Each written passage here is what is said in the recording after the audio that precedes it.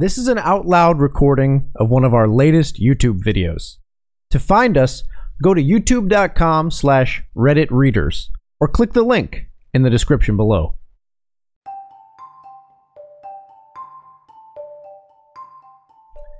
Hey everyone, and welcome back to r/TIFU, the subreddit where people tell stories of hilarious ways that they screwed themselves or someone they care about over.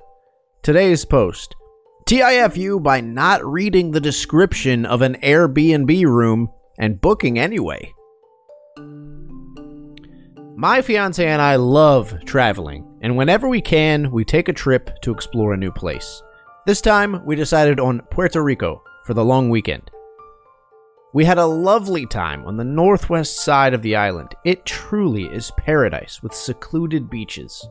Our last night, we had to spend it in San Juan, the capital, because we had an early flight. We didn't have an Airbnb booked yet because we procrastinated, so the day before I was browsing the website to find the cheapest place.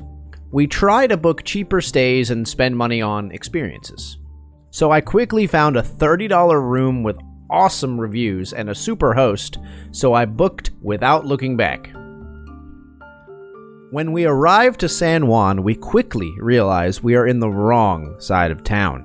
When the GPS showed that we arrived, my fiance and I look at each other perplexed. But whatever, it's just one night, I thought. Let's suck it up. The place is very rundown. Our room is about 70 square meters, smells like homicide, the paint is peeling from the walls, and we shortly realize that there is no bathroom in the room. There's a shared bathroom in the upstairs corridor, and you must walk through the outside of the house in order to get to it. My fiance and I look at each other for a while without saying one word, but then we decided to splurge on dinner since we got a cheap hotel room. That night, we went to a lovely tapas restaurant and had an amazing meal that I will never forget. While at dinner, my lovely fiance says she's worried about the fact that I always wake up to pee once or twice in the middle of the night. She says it will suck and suggests I pee in a water bottle. We laugh it out, and when bedtime comes, we pass out because we were extremely tired. Come 2 a.m., my bladder wakes me up from a deep sleep and I lay there for a few seconds thinking maybe I can hold it. But my efforts are futile and I get up. It's worth mentioning that the room did not have any windows, so it's very dark inside. When I open the door, I realize it's storming outside and I think to myself, where is that damn bottle? I grab the bottle and empty my bladder as carefully as I can. I did spill a bit, but whatever. I quickly noticed the cap was missing, so I decided to place the bottle of urine under the bed. Well, my stupid brain decided to turn off the lights first, and there I stood in complete darkness thinking, I can do this in the dark. Well, as I walk towards the bed, I step on my fiance's hair curler plug, which prompted me to drop the damn bottle all over my fiance's body, including her face. She wakes up very confused and saying, "What the fuck are you doing?" while spitting my urine out. This is the first and very last golden shower she will ever receive. She is still moving forward with the wedding. I'm a lucky guy. So, why is it that Airbnb room got such awesome reviews if it was run down and shitty? Well, it was all 5 stars. The reviews, which I should have read, were okay, so poor wording on my behalf. Still, though, he was a superhost.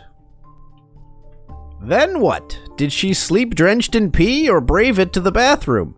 I need to know, for some reason. We braved it to the freaking bathroom where she showered and cursed at me a few times. Then bed for another few hours before the alarm went off. Very anticlimactic after the incident. So that's it for the post, guys. I can't even deign to imagine what my wife's reaction would be if I spilled a bottle full of my own urine all over her. I can't imagine. We joke around and we are a relaxed couple, much more than most, but I have a feeling that she would be mad at me for quite some time for that. A great story, though. I wonder if the Airbnb that had these amazing reviews, I wonder if that's a situation of fraudulent reviews, because I know that happens on Amazon and eBay and things like that, and I wouldn't be surprised. I think it also sometimes happens on Airbnb.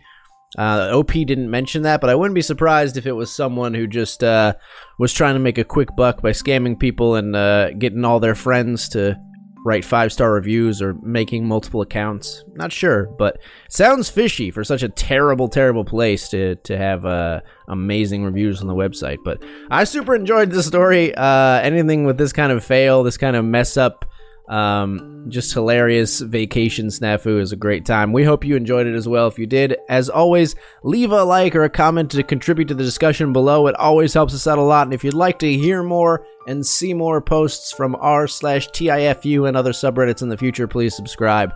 Thank you so much for watching and for listening. Enjoying the podcast? An easy and effective way to support us is to simply subscribe to our YouTube channel. You can find us at youtube.com/RedditReaders or click the link in the description box below. It would mean so much to us. As always, thank you for listening.